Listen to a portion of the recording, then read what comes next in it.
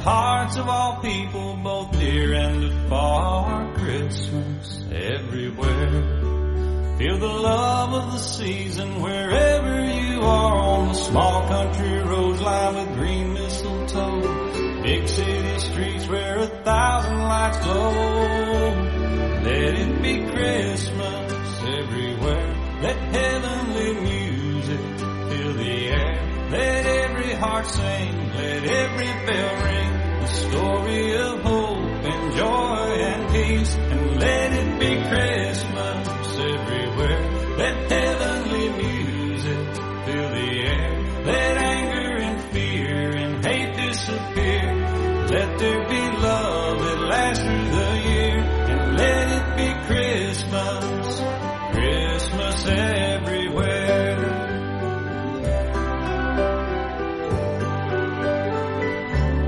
Let it be Christmas everywhere. With the gold and the silver, the green and the red. Christmas everywhere. In the smiles of all children asleep in their beds, in the eyes of young babies, their first fall in snow. Elderly's memories that never grow old. Let it be Christmas everywhere. Let heavenly music fill the air. Let every heart sing, let every bell ring, the story of hope and joy and peace. And let it be Christmas everywhere. Let heavenly music fill the air. Let anger and fear and hate disappear. Let there be love that lasts through the year. And let it be Christmas, Christmas everywhere.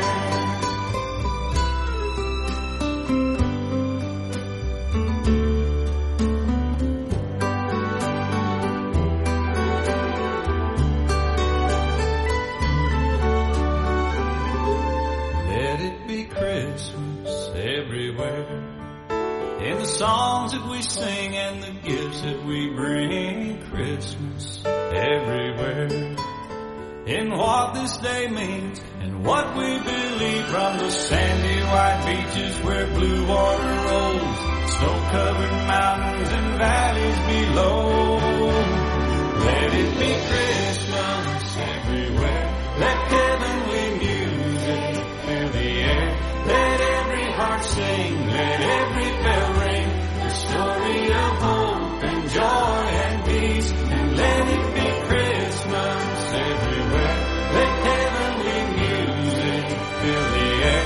Let anger and fear and hate disappear. Let there be love that lasts through the year. And let it be Christmas, Christmas everywhere. Christmas everywhere. Christmas everywhere.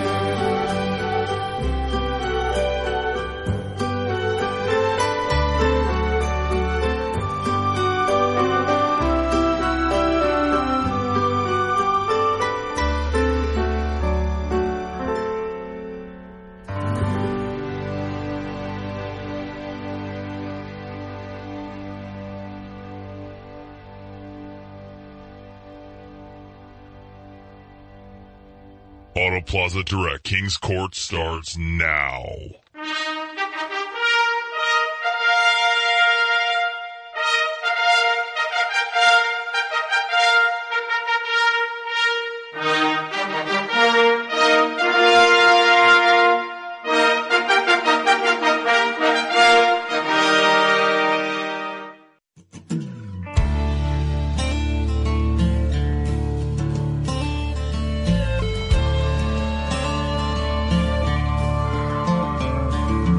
Well, I've won and lost against the best.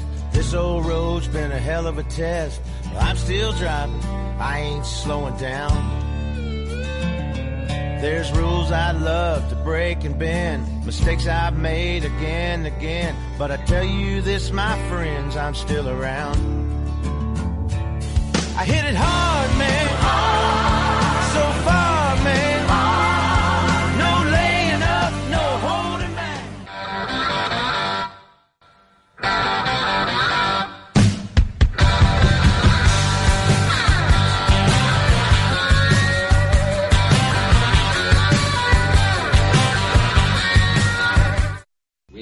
interrupt this program to bring you a special news bulletin. The Japanese have attacked Pearl Harbor, Hawaii, by air, President Roosevelt has just announced. The attack also was made on all naval and military activities on the principal island of Oahu. Yesterday, December 7th, 1941, a date which will live in infamy. The United States of America was suddenly and deliberately attacked by naval and air forces of the Empire of Japan. I have directed that all measures be taken for our defense, but always will our whole nation remember the character of the onslaught against us. That was 81 years ago today when the Japanese attacked Pearl Harbor. We welcome you in. This is the Window World King's Court. Kevin Slaten with you on KevinSlatenShow.com. It is a somber anniversary, but one that we should always remember because of our vulnerability and how it was attacked on that day. We face the same vulnerabilities today, not only from the enemy's exterior to the United States, but inside the United States. Even worse. And it got worse last night with Herschel Walker's defeat in Georgia, although I wouldn't really say worse. Who didn't expect that? That wasn't shocking. I was somewhat surprised at how close it was, actually. And we're going to get into that as we go along, but let's all remember what this day is all about. And a tip of the cap to all the brave men and women who died at Pearl Harbor that day. The most gutless attack probably in the history of warfare. But that's how the Japanese were. And they paid a price for it. Ask Harry Truman. Ask the Manhattan Project people who quietly, very quietly built the atomic bomb. Today, no nation fears us. No nation fears retribution from us. They can do or say as they please, and we'll sit back like the cowards that we've become. And we'll do nothing. Oh, we might shake the saber at them and rattle it a little bit and tell them they're being bad boys like Biden does to Putin, and Putin doesn't give a rip. Neither do the Chinese. So it was the Japanese 81 years ago today. It could be the Chinese tomorrow. But it's coming. You don't have to be a soothsayer to understand that. It is most definitely coming. They may destroy us without even firing a shot. That's how clueless this country has become. But we are exactly that. Biden was in Phoenix yesterday. Phoenix, Arizona, that last time I checked was a border state being overrun by illegals. Did he visit the border? Well, we'll give you the details on that as we go along.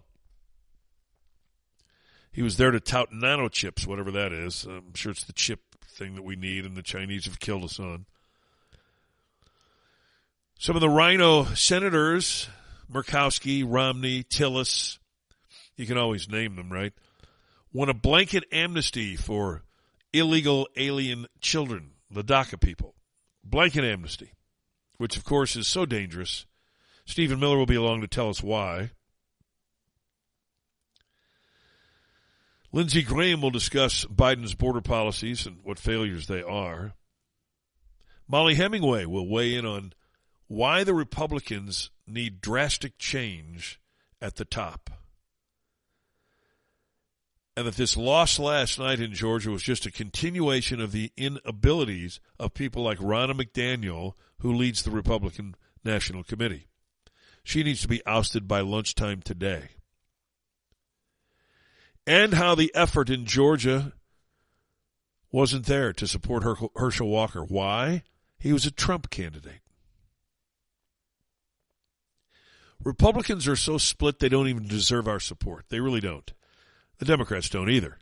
It just shows you how corrupt this government is in all areas. Republicans who sit and fight each other all the time, and then the Democrats who are unified in their evil.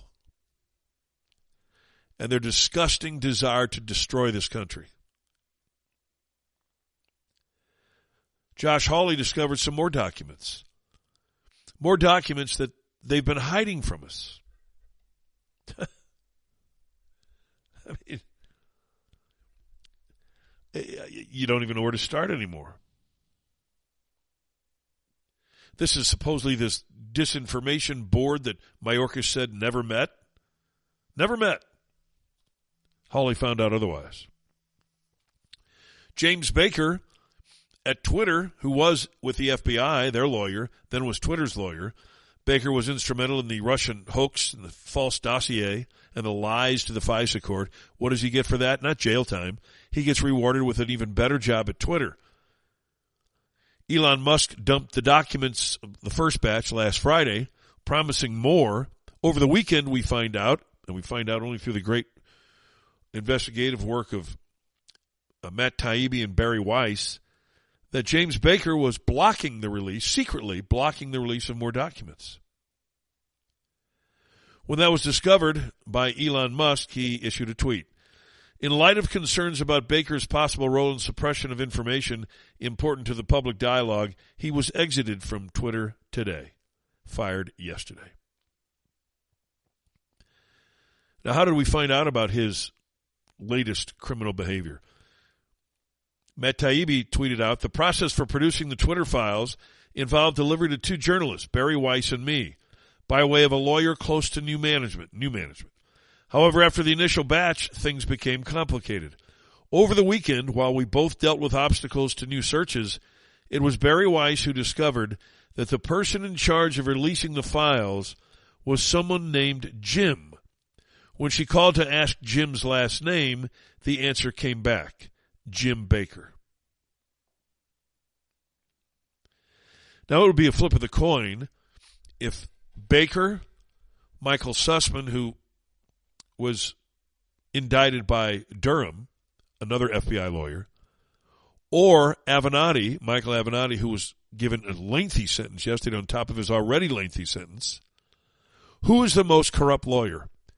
Well, you'd have to add some people to that list. Peter Strzok, Andrew McCabe, FBI agents. I mean, it's a long list of corruption just with regard to Donald Trump and suppressing election information. These are the most despicable people in the history of our country, and they continue to get away with it. I don't know if last night's election in Georgia was rigged. I only know this. Newt Gingrich, who knows Georgia inside and out, said earlier in the evening that Georgia promised that the early voting ballots would be counted first. Now, those are predominantly Democrat voting. There's no reason why that is, except Republicans, I guess, won't go vote early. But those were going to be counted first. So after the first batch of votes were counted, let's say up to 70% even, you would expect Warnock to have the lead. And then the election day ballots would be counted, and that's when Republicans show up and Herschel Walker would overtake him. That was Newt Gingrich's position and his prediction. And it happened. It played out that way. At the 70 to 75% mark, Herschel Walker was ahead. But then all of a sudden he wasn't. Are you trying to convince me that the election day votes went Warnock's way?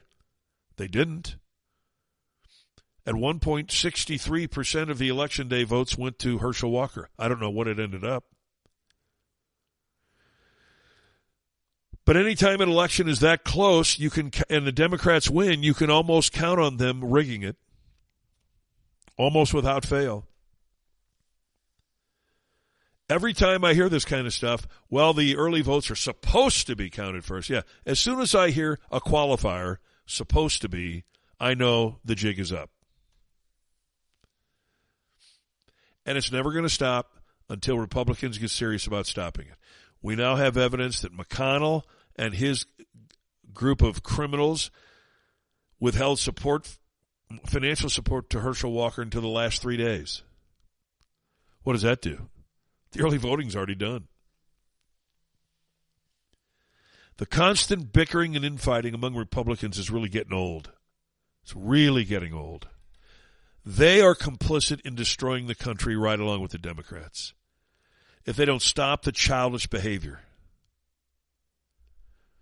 There are egomaniacs in the Republican Party everywhere, on both sides of the Republican Party, on the establishment side and on the sane side. As I've said many times, I'm not a McCarthy fan, but get him installed as the speaker and get on with it. Why can't Republicans even come to an agreement on who their speaker should be? I love Matt Gaetz, but he's leading a movement to block McCarthy from being speaker. To what end? Does he not realize that with all of that kind of stuff, a Democrat could actually end up being the speaker? All it takes is for all the Democrats to vote for one of theirs, which they will do. They're not like the Republicans. They don't have splinters. And then get a few rhinos to switch over. Presto. You've got a Democrat leading a Republican majority Congress. Is that what Matt Gaetz wants? Because it's heading that way. Our phone lines are always open for you, 636-538-0746. We're going to have some great lines. I'm going to make you laugh today because Jimmy Fallon last night on Greg Gutfeld's show on Gutfeld was spectacular. Spectacular. And so was Gutfeld, by the way. Gutfeld will be along to tell you what I've been telling you for years about the media. Maybe you pay attention to him. Chuck Grassley nails Pelosi, Schumer, Schiff, Warner to the wall and exposes their deep state movements in trying to suppress the Hunter Biden story. Pretty incredible. Miranda Devine will walk us through the latest developments with Twitter and the release of documents. Prince Harry and his wife Meghan received an award from the Robert F. Kennedy Foundation last night, something I don't even know what it's called. And then Netflix is doing this documentary on the two of them where it's nothing but a bitch and whine session where Meghan is crying and the poor little thing has been hurt so badly. Alec Baldwin hosted this event last night. He'll tell us all about racism. Isn't it great to get lessons from people like Alec Baldwin? And Kristi Noem, you'll hear from her with her budget address to the legislature in South Dakota, and it will be clear to you why she should be at the top of the list of any presidential candidates from the Republican Party and or vice presidential candidates. Without question, a cabinet member's position of great importance, perhaps Secretary of State. She is the top of the top, as far as I'm concerned. I love DeSantis, too. No question. I love DeSantis. The constant effort by the Democrats and the establishment Republicans to damage Donald Trump is starting to pay off. Herschel Walker's just the latest. They're going to damage the president and wound him to the point where he can't win, and they'll blame him for the destruction of the Republican Party. Let me tell you who's responsible for the destruction of the Republican Party. It's the Republicans. Every lousy bastard that's in office. That's who's responsible for the demise of the Republican Party. The Democrats are the most pathetic, corrupt group of people in the history of mankind, but they stay together in their corruption. The Republicans can't even figure out how to take the high road and stick together. They can't do it. It's impossible for them. So what took place 81 years ago today in Honolulu is happening here today. It's just a different enemy. And for the moment, it's a little quieter. But the destruction of America is ongoing. It can be ended, but it's not going to be. Our good friends at Zycan Exteriors can end any worry you might have about your roof. Now, peace of mind is something I talk about a lot, something that we covet. It takes a lot of stress off of you, peace of mind does. And most times you're going to have to pay to find out peace of mind. You have to pay somebody something to give you a good report on something. But in this particular case, Zycan Exteriors will give you peace of mind for free about your roof. Your roof protects your greatest investment, your home. Anyone who's ever had a leaky roof, and I'm one of them, understands how devastating that can become. I was lucky we caught it early enough, but only because I called Zycan Exteriors. 636-345-6873. 345-6873. If you're calling from the east side, it's 618-806-6911. 806-6911. Now, what will they do? They'll come out and give you that free damage inspection. Peace of mind for free. I had my adjuster come with them. They all went up on the roof, and when they came back down, I was getting a full roof replacement with all upgraded Owens Corning shingles because they're a preferred contractor of Owens Corning. They have an A-plus rating with the Better Business Bureau. When they come out and give you that free damage inspection, by the way, they're not looking to drum up business. I've had friends of mine, listeners to the show, call them, have them come out, and they've told them you've got a clean bill of health. Call us if you have any other issues. Now, there are fly-by-night operators who come into your neighborhood, knock on your door and your neighbor's doors every time there's a storm. Even the rain that we're getting now might enlighten these people to come out. Don't pay attention to them unless you want a problem. You can buy a cheap problem. They'll tell you they'll give you a cheap roof. Then when it leaks and you call them to come out and fix it, they're gone. Off to the next town to rip somebody else off. Zycan Exteriors has been here since 1949. They're going nowhere. 636-345-6873. From the east side, Zycan Exteriors, 618-806-6911. All right, Biden was in Phoenix yesterday promoting and touting some plant that's being built. Something to do with nano chips. And after you listen to Biden, you start thinking, are you yourself a nano chip? And we'll hear from him. Well, we'll hear from him right now. We'll construct a second fab here in Phoenix to build chips, 3 nano chips. The 3 nano chips that are 3 nano. And you know what I'm saying. No, actually we don't. First of all, what's a new fab? Did you hear that? We'll construct a second fab here in Phoenix to build chips, 3. What's a second fab? What's a first fab? What's a fab? Did he mean factory? Nano chips, 3 nano chips. Well, you know what I'm talking. Chips nano, whatever. Chips nano. Good morning. You're on the Window World Kings Court. How are you today? Kevin, good morning. How are you? It's Joey.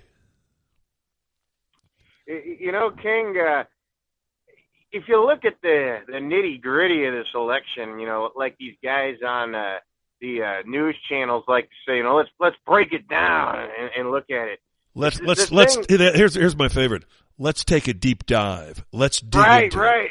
Yeah, let's take a deep dive and probably drown while we're down there, you know.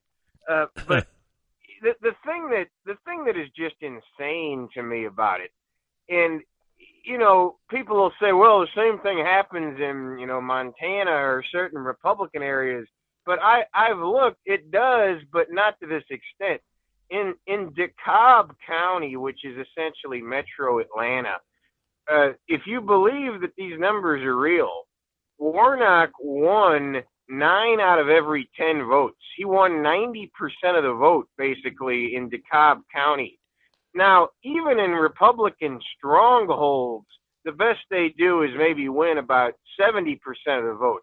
I don't think there's anywhere where Republicans are taking 9 out of every 10 votes. No. But for Democrats, it happens in Atlanta, Philadelphia, New York. I mean, you know, 90 to 10% of votes go in one direction. I mean, I guess that's possible, but it seems quite – if it is true, it shows how insane people living in these metroplexes really are. It really does. It is an indictment on them and what has happened to the state of Georgia. When did you think in all of human history up until now that a state in the Deep South would elect a guy, a black guy – no, can you hear me? Are you there, Joey? Call us back. We can hear you fine. Are you still there? Joey, are you there? Hello? I can hear him, but he can't hear us, I guess. Give us a call back, Joey. But when did you think a state from the deep South would elect a black man who is as corrupt, who hates white people with the passion that this man hates white people? When did you ever expect you'd see that? Joe, you back? Hello, Joey. Yeah, it went quiet on me there, King. Yeah, we could hear you, but somehow you couldn't hear us. But what I was saying was, when did you ever expect a state in the deep South to elect a black man who hates white people so passionately? It's unbelievable to me. And 9 out of 10 people in Atlanta said they'd rather have a black guy that hates white people. That's a hard one to understand. It's really hard to understand. And the thing that's scary, Kevin, and you said this, last week or whatever.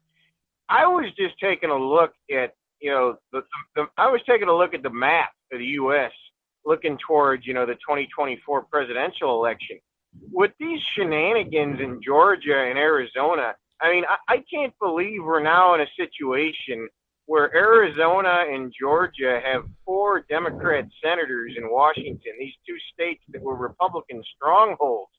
If the Republicans no longer can count on Arizona and Georgia to be in their column, there's no math to win the White House ever again.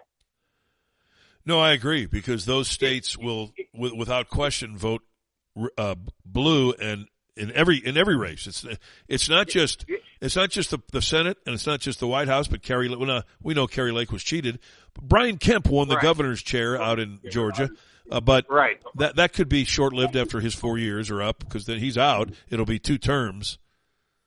Right. The thing that's crazy, King, and you mentioned this, how voters are just so ridiculous. I don't know about the House, obviously that's smaller scale. But if you want to look at the Senate races and the governor races, in the entire country, this is looking at Republicans and Democrats, in the entire country, there was only one incumbent who lost anywhere in any Senate or governor race in the entire country. And that one incumbent who lost was the Democrat governor out there in Nevada, which is another bizarro world one. So he got upset by a Republican and lost the governor's chair, but Laxalt loses the Senate race. And we'd much rather have the Senate race than the governor's chair. Right. I mean, but that just shows you how voters are so stupid. That's my guy, like you said for years. And obviously Kemp, he was an incumbent, so he comes home with flying colors. But then Warnock, the Democrat incumbent, wins on the Senate. The fact that one incumbent out of all the governor and Senate races lost, that's just insane to me. Well, it also shows you the power of incumbency. And if you're an incumbent running and all the people in this country continue to bitch and whine and moan and cry and scream for term limits, and yet when it comes time to invoke term limits and force them on these people, the voters say, well, my guy or gal is really good, but yours is the one that needs to be out. And that's what these imbeciles in this country do. And we are, as I've said so many times, an illiterate country. We are abjectly illiterate and intellectually lazy. And that is what's destroying this country. The literacy rate and the intellectual laziness of this country is mind-boggling. Absolutely. It's at levels that are not even measurable. And, you mentioned about, talking about the incumbent thing. There's somebody here who isn't being talked about at all, and his name escapes me right now. That's how irrelevant he is. Well, irrelevant to me, but he was relevant in the sense of my point. The guy who's the real criminal in this Senate race is that guy who, the Republican senator in Pennsylvania, who was only like 50 years old and stepped down because he hated Trump. I feel like if that guy had run again, John Fetterman would have lost. I forget his name, but that's why Oz was in there. The Republican incumbent decided to step away because I can't deal with politics anymore out in Pennsylvania.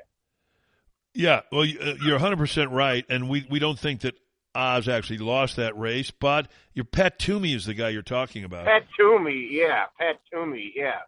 And you're right. Every time I heard about a Republican stepping down, I was thinking, uh-oh, that's going to be filled by a Democrat. Every time these Democrats stepped away, and there were something like 45 of them, they didn't all get replaced by a Republican. That's the amazing thing. Right.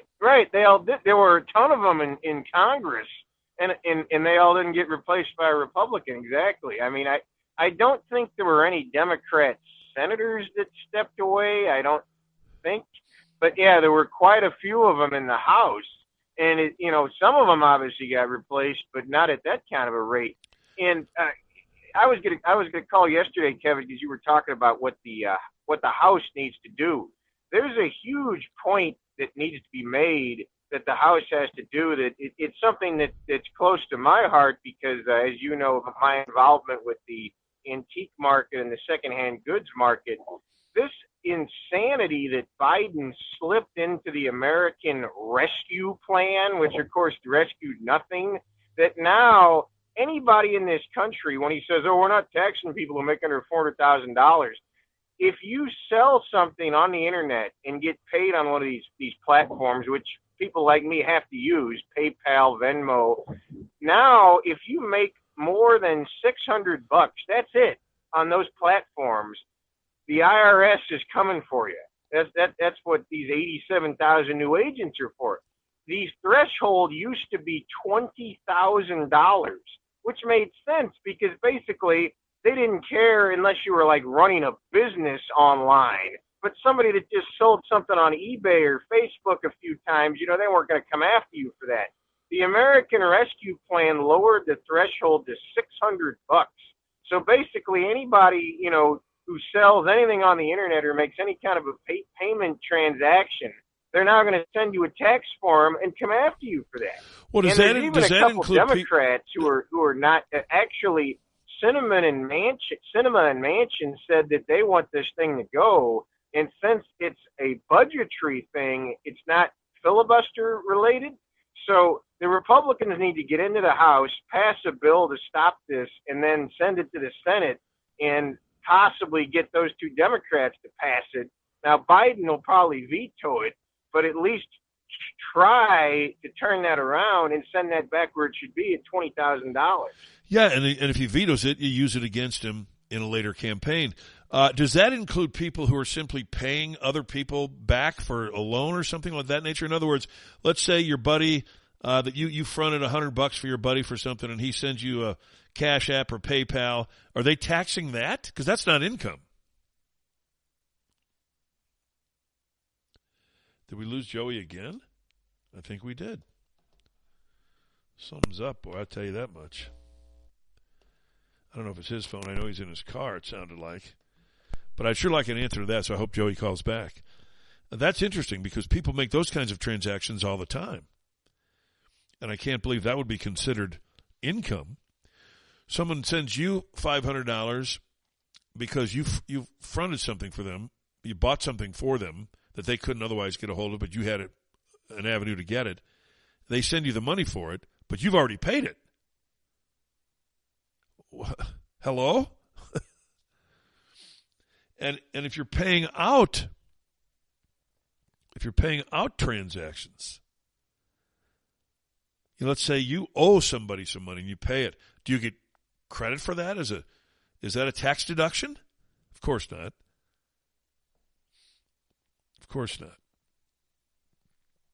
So I don't, Joey just sent a message to the show that supposedly it does not include that for now. For now. That's the key. Those are the key words, for now. For now. Amazing, isn't it? For now. Good morning, Matt. You're with us on the Window World Kings Court. How are you?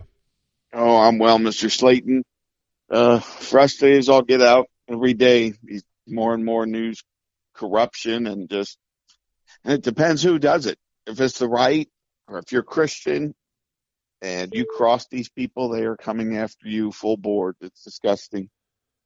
And to answer your financial question, if you make a $600 or more transaction through your bank, yes, the The bank will report it to the IRS, and the IRS. Well, that's what Joey said, but that's a sale. In other words, No. Right. No, they don't. He just sent me a note. They do not tax you if you, and I can testify to that because I have made transactions like that, and I haven't heard a peep from the IRS.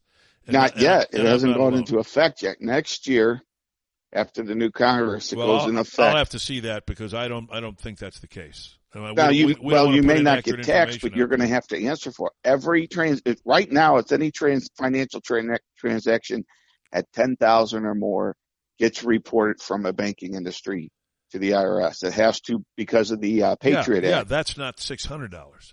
We're talking about $600 threshold. Yes, that'll get reported.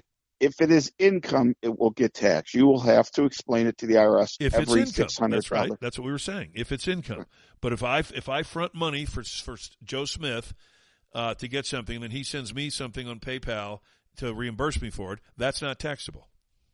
Now, if it's a transaction through a financial medium, the IRS is going to try and tax you on. No, it. they're not. Not in the scenario that I just explained. Right. They're not going to, and it goes through all these PayPal and Cash Apps. They go through the banks, but those are not taxable. Right, it'll have to be explained, but not taxable.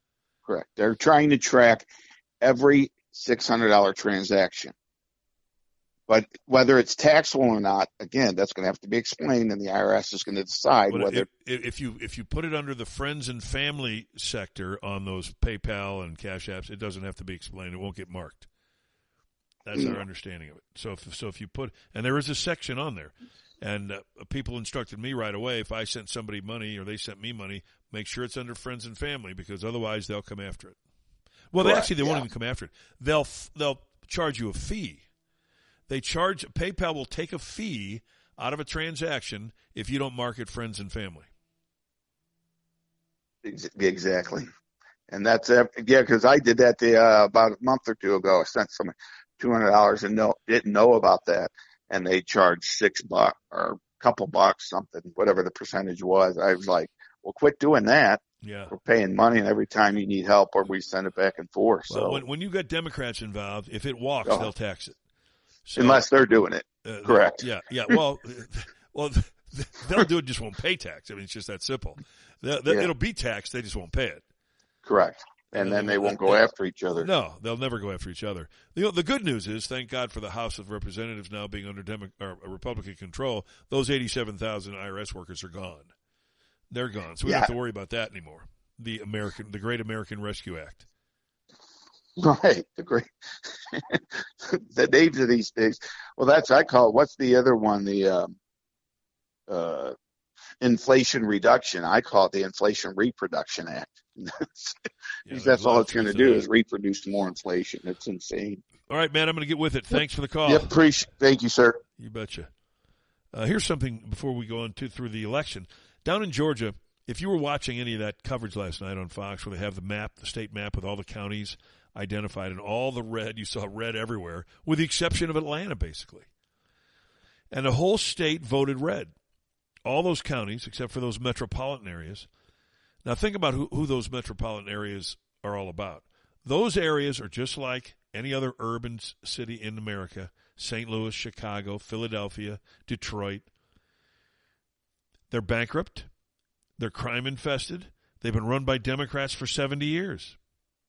3,300 U.S. counties, Biden won 477 in the 2020 election. Only the cities that are bankrupt are voting for Democrats. Something drastically has to change with regard to elections, and the Republicans better get with it because they're not going to get my vote anymore if they don't. Not that they care. I won't vote Democratic, of course, but I'm not going to cast a vote for somebody who's sitting on their ass and doing nothing. I'm just not going to do it. It's pretty sickening. No question about that. But that's where these votes come from, all these inner cities. Now, the other question, though, you'd have to ask, are there that many people in those urban areas to counteract the rural areas and every other county in the state? I think not. But somehow they win. They somehow win.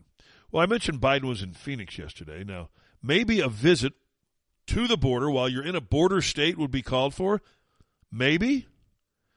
Let's go back to Biden when he was running, and Anderson Cooper had that infamous town hall where Biden was asked if he'd visit the border. I've been there before, and I haven't. I mean, I know it well. I guess I should go down, but the whole point of it is I haven't had a whole hell of a lot of time to get down. Aha, so Biden's too busy to get down to the border. But yesterday he was in Phoenix, a hop, skip, and a jump from the border. Peter Ducey wondered why you'd be in a border state and not visit the border. Why go to a border state and not visit the border? Because there's a more important thing going on. They're going to invest billions of dollars in a new enterprise. More important things going on. There it is for you. You got to give him credit for that. He didn't even try to lie. He doesn't care about the border. He just said it. So going over to celebrate this some factory about chips is more important in Biden's demented mind than sealing the border and all the corruption that's coming into this country because of it. It's not important to him. I mean, the answer to Cooper was, oh, I guess I should go down. What? You guess you should go down? Can you imagine a president saying that and actually getting elected? Of course not. Would never happen. Not in a million years. This Tom Tillis jackass, this Republican senator, so-called, if you can make your way through this word salad of his, you hear him say something to the effect that these illegals are basically engineers and IT experts. I've tried to tell anyone who thinks that we just need to find more computer scientists, more data analysts, more people with advanced degrees from the U.S. population that they need to wake up and recognize if we want our economy to continue to grow, if we want to continue to build on this great economy, that we've got to look to legal immigration as a critical part of fulfilling our workforce needs and really growing our innovation economy. How do these people that are this stupid ever get elected? And it's because smart people want nothing to do with Washington. That's why. This guy's so damn dumb. I guess he's not aware of all the people that are staying at home playing their video games or whatever else they're doing, watching TV, collecting checks from the government. Our workforce has about 7 million people sitting at home. So we've got plenty of people to fill the workforce needs. We don't need illegal aliens coming in. But Tillis and Murkowski and Romney and that group are all voting for blanket amnesty. Stephen Miller was a senior advisor in the Trump administration, and it were the policies of Stephen Miller that President Trump adopted when it came to immigration. And I wonder if Stephen Miller, did the Border Patrol warn Biden about what would happen? And despite warnings from Border Patrol, he said that minors are exempt from Title 42, the automatic expulsion policy. We have now seen almost every single month under Biden, let this sink in, almost every single month under Biden, the number of unaccompanied minors who have entered the country is higher than every single month in American history before Biden. Every month, almost without exception, is higher than any month in all of history before Biden. And in that environment, Sinema and Tillis and others are saying, let us codify the idea that smuggled minors are Americans for life. It's insane. It is more than insane. More than insane.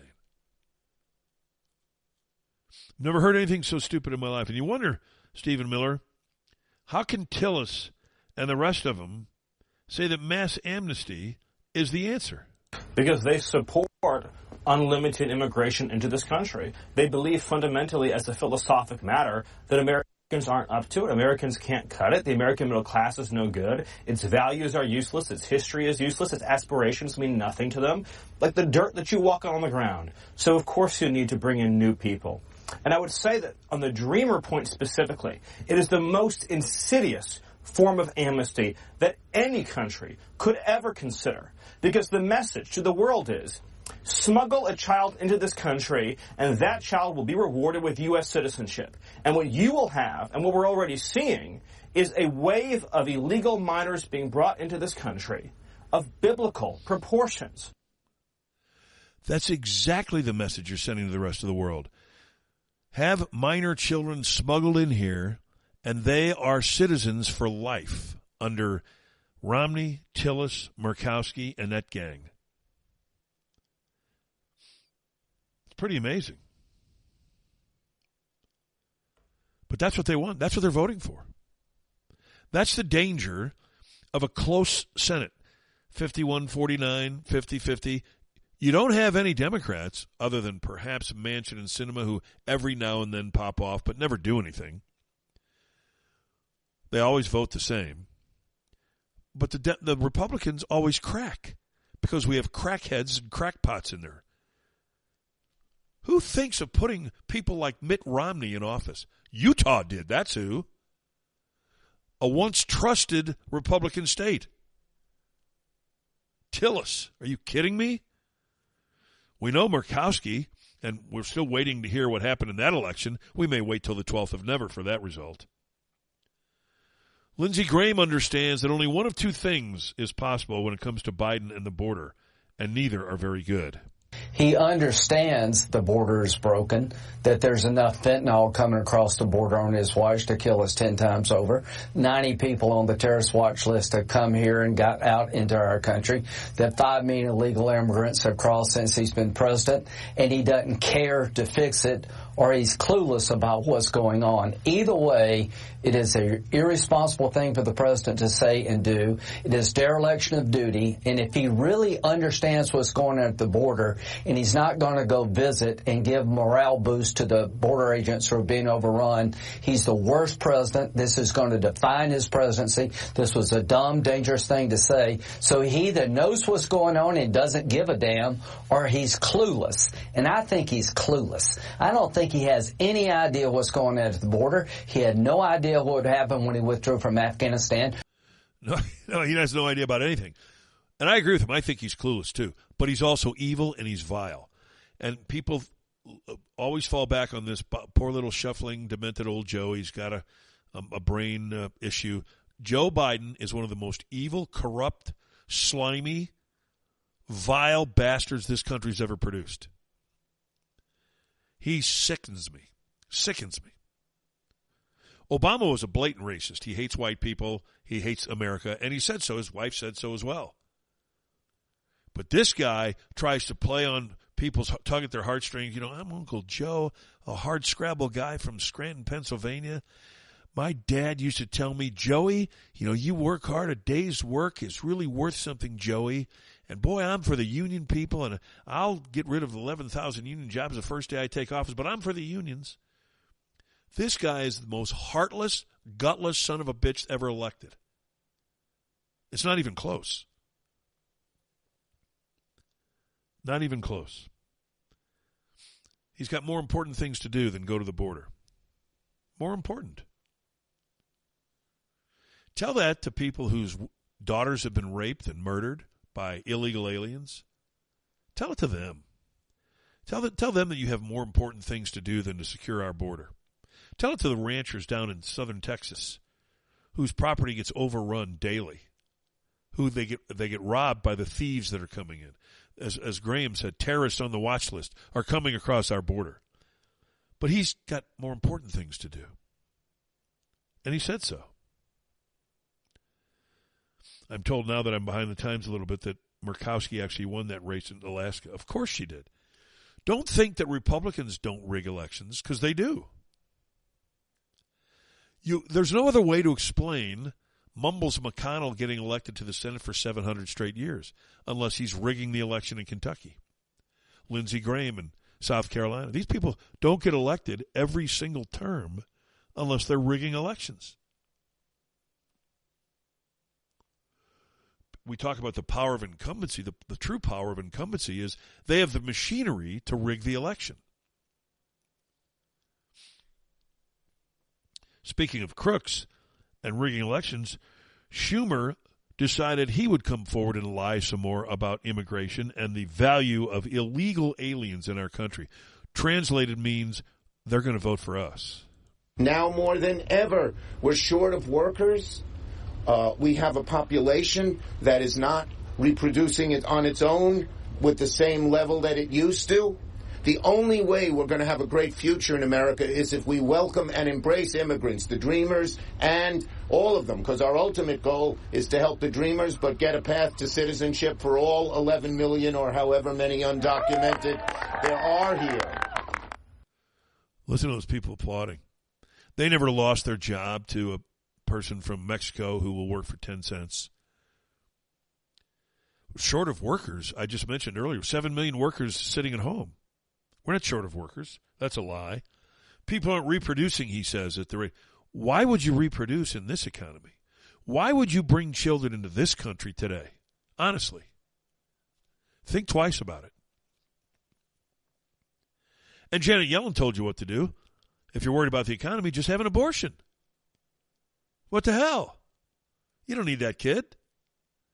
Oh, your wife got pregnant? Kill that baby off. The economy's bad. Who needs it? I started out by talking about how sick of the Republicans I am and the way they foul up these elections. Molly Hemingway is someone I respect greatly. And she believes that the establishment Republicans in the Senate were of no help to Herschel Walker. There aren't people who are working on early voting or banking ballots. There's no clear messaging. I mean, you look at what happened since the midterm elections, where you had a Senate that basically responded to those disappointing midterm losses by doing nothing other than sabotaging their own base. What is the case for voting Republican for the Senate after these midterms? I don't think one was even attempted to be made. And yeah, nothing seems to be changing. But you didn't see a lot of enthusiasm down there. Can you imagine that? This Senate seat that they claim is so important, not a lot of enthusiasm down there. Joey, who called the show earlier, two senators from Georgia, 2 senators from Arizona, now Democrats. How has that happened? It's hard to understand, isn't it? I mean, it's unbelievable.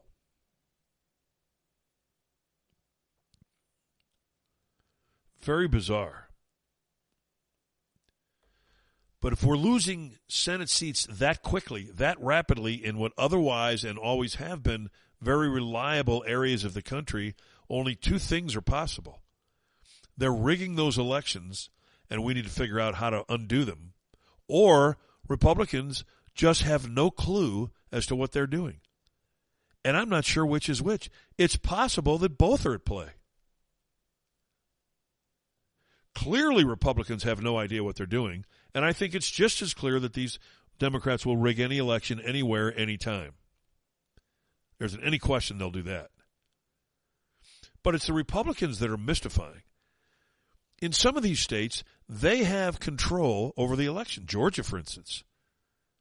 How is it that you claim that the early ballots will be counted first, and yet they're not? Under what sense of fair play in Arizona does the person running for governor supervise the counting of the ballots? Where was the Republican governor on that? Where was the outrage of the Republicans descending on Arizona, demanding that Katie Hobbs not take part in the election process since she's running for governor? The problem, it starts with Doug Ducey, who is the governor out there, a Trump hater. Maybe it won't take much longer for Republicans and conservatives to figure out that the Trump haters are destroying the country every bit as much as the Democrats are. All these cowardly Republicans, just cowards. The most spineless group of people I've ever come across. More spineless than the Democrats. The Democrats are insane. They're bizarre creations of human life. Republicans are just gutless. Completely and totally. Steve is up. Good morning, Steve. How are you? Good morning, Kevin. How are you doing? I am doing well. It's Christmas time, and no matter what these elections tell us, I couldn't care less. Yeah, I agree with you 100%. I was not at all surprised. I didn't watch the election results because you knew how it was going to turn. But, earlier you were talking about the Matt Gaetz thing, and I totally agree with you that in the current environment in the GOP, it's fruitless. It's just going to cause divisions that will allow the Dems to, make further gains. But I do want to applaud Matt Gaetz, because I think he's on to the real solution. If you look at the Dems, and as you've correctly pointed out, they're always in lockstep. Everybody, is forced or goes along with, whatever their narrative and their goal is. And the GOP, the spineless GOP, are always fragmented. But think about it. This all came about, this really crazy stuff in recent years because of this group called the Squad, which you're very familiar with. And this is really just a small group of radicals on the left that has dragged the whole party to the far, far left, and they're all in lockstep. I think it's time for, someone like Matt Gaetz and others to take the GOP in the same direction. Have a small group of, our radicals, which are, faithful patriots, and just drag the rest of the GOP kicking and screaming to take a hard line, tit for tat. You were talking about the election. I can't believe I'm going to say this, but I think at this point, the GOP likes to say, try to claim the high ground while they're getting, drowned in the swamp, by the left. I think it's time to say, all right, instead of fighting against early voting, we're not only going to start pushing our voters to go to early voting, but we're going to cheat. And we're going to cheat better than the Democrats, and we're going to cheat so much, and we're going to win so many elections that the Democrats will be the ones screaming for, hey, we need to just go back to election day results. I really think the only option is fire with fire. I couldn't agree more. I've made that comment before that, hey, we need to cheat better than they do. It's a sad commentary on America that we're saying that, but it's the truth. And if we don't, then you're just going to keep losing. If there's a football team out there that's playing under the table against the rules, and you know it, and you're the guy that says, well, we're going to play by the rules. Well, then you're going to lose, and you're going to keep losing. There's a way to do it and take it away from them, like you just described. You beat them at their own lousy, rotten games, and then once you make them cry uncle, then you can go back to playing by the rules again. But that's not happening. The Republicans are too gutless to ever do something like that. And in Matt Gaetz' case, if he took, and the 5 or 6 of patriots like him, tried to drag the Republican Party far right, and into early balloting, the Republicans will fight it. They don't come along. Yeah. The Democrats, they all go along because somehow they're afraid of the Squad. Why, I don't know, but they're just too stupid. Insane people will do stuff like that. The Republican guys are not insane. They're just gutless. There's a big difference. And I'm not proposing that it will happen because it never will, but I am certainly proposing that it should happen. And, as far as if they ever figure it out and get power back, then, we're still lost because they won't use the power effectively. And I know you've made this point before too, but I'm sorry, if you get the power, you're going to have to use the Dems tactics, and you're going to have to unconstitutionally, take care of the media to straighten out the media. And you're going to have to, use their tactics and start packing these school boards with people that will just come back and say, hey, we're going to persecute these perverts that are running our schools right now, and we're going to get rid of them. It's almost like saying, we got to declare martial law just to clean out this mess. But you and I both know that this is never going to happen. It sounds kind of hopeless. And you know me, I never like to leave on such a sour note. So these things, not just in the United States, but around the world, have to happen. We're told in the Bible, how bad things are going to get before the end. And in one spot, the Bible says, at that time when Jesus is returning, will we find faith on earth? Now the answer, of course, is yes. There'll still be a faithful remnant, but it'll be so bad, like right now, that people will say, "Man, are you going to find anyone faithful when Jesus comes back?" Well, we will, and He is coming back. And the Bible also says, when you see all these things happening, look to the sky for your redemption, which draws nigh. And I will leave you with this, Kevin. Come, Lord Jesus, come quickly. Quicker than quick. Quicker than Quickie Quickingstein. That's exactly right. John Wooden always said, be quick, but don't hurry. But I would say to Jesus, hurry. Please, Lord, please. Please, the fastest you can go. Speedy Gonzales. All right, thanks, Steve. You're welcome. Bye. Appreciate the call. Yeah, I agree. Fight fire with fire. If you don't, you're never going to get power. Look, if you want to look at this midterms and say, and I've said, we shouldn't be upset because we did win the House. But the overall projections, including mine, were there was going to be a wipeout.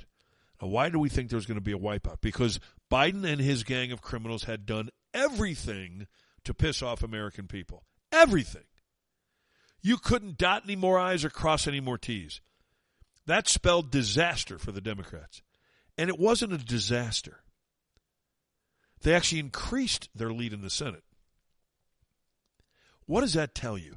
It tells you that if the American people actually voted that way, it is a hopeless, rudderless ship and we are finished. But if not, then the only other option is they're rigging elections at every level. Every level. Go ahead and explain to me logically how Raphael Warnock is a sitting senator. Somebody explain that to me. A black man in the Deep South who hates white people. This guy is George Wallace. He's the black George Wallace. And he gets elected in the Deep South. Really? As Joey said, the caller, 9 out of 10 voters in urban Atlanta and the surrounding counties voted for him? 9 out of 10? I got news for you. Atlanta's not 90% black. You're telling me that white people voted for a black man who hates white people. Hates you. Has said he hates you. You should apologize for being white, he has said. And this guy gets elected in Georgia? Please. But stop it. There's not a way in the world that happened. Having said that, it's the Republicans' fault. They jack around. They don't support Herschel Walker because he's a Trump candidate. And this election was winnable despite the cheating. That's how close it was. They pulled out all their stops, 90% of the vote going to Warnock in the cities, the urban areas. Of course, we know that's not true. Doesn't happen anywhere, not even in California. So I blame the Republicans. No question. And more corruption comes out of Biden and his cabinet and Mayorkas with this disinformation board that supposedly, according to Mayorkas, never met. Josh Hawley, what did you discover with these new documents you've uncovered? That there's collusion at the highest levels of government and big tech. We learned that the disinformation board was up and running as early as the first part of this year. They were meeting weekly. That's not, by the way, what Alejandro Mayorkas said. By the way, he said that, oh no, the board never met. Not true. They were meeting on a weekly basis. They were giving instructions to other components of the U.S. government, and they were meeting with big tech. They wanted to meet with Twitter. They reached out to Facebook, and liberal dark money groups were also in on the act, as it turns out, giving the board ideas, instructions about how to shape policy. So here's the bottom line. You've got a powerful arm of the United States government trying to tell big tech who to censor, what to do. You've got liberal dark money groups who are also pulling the strings. It's an incredible picture of collusion. Unbelievable, isn't it? And what happens? Nothing. I mean, it's good that you get all these documents, you let the American people know, but the American people are too stupid to do anything with it. Or they just don't care. This is the most apathetic citizenry I've ever seen in this country in my lifetime. And I guess to some degree I understand it. They've been hammered over the head with all the corruption for so long now, they just stopped caring. People begin to care when you start attacking their pocketbooks, and that's what's happened, and yet the same results occur. That's what's mind-boggling, that these Democrats could attack your pocketbook for 2 years, attack parents at school board meetings for 2 years, and yet there wasn't a red onslaught in the midterms? How does the government get away with this, Josh Hawley? They're doing it by coercing private companies to do it. The Supreme Court has been clear on this. The Supreme Court has said the U.S. government cannot go to private actors and coerce them to do things that the government couldn't do on its own under the Constitution. But that is exactly what the Biden administration has been doing. They've been pressuring private companies and really colluding with them to censor domestic speech, to censor American citizens' political speech on everything from COVID to mask mandates to CRT to the war in Ukraine. All of it, Biden has been trying to control through the government. That should scare everybody. But it won't, and it doesn't.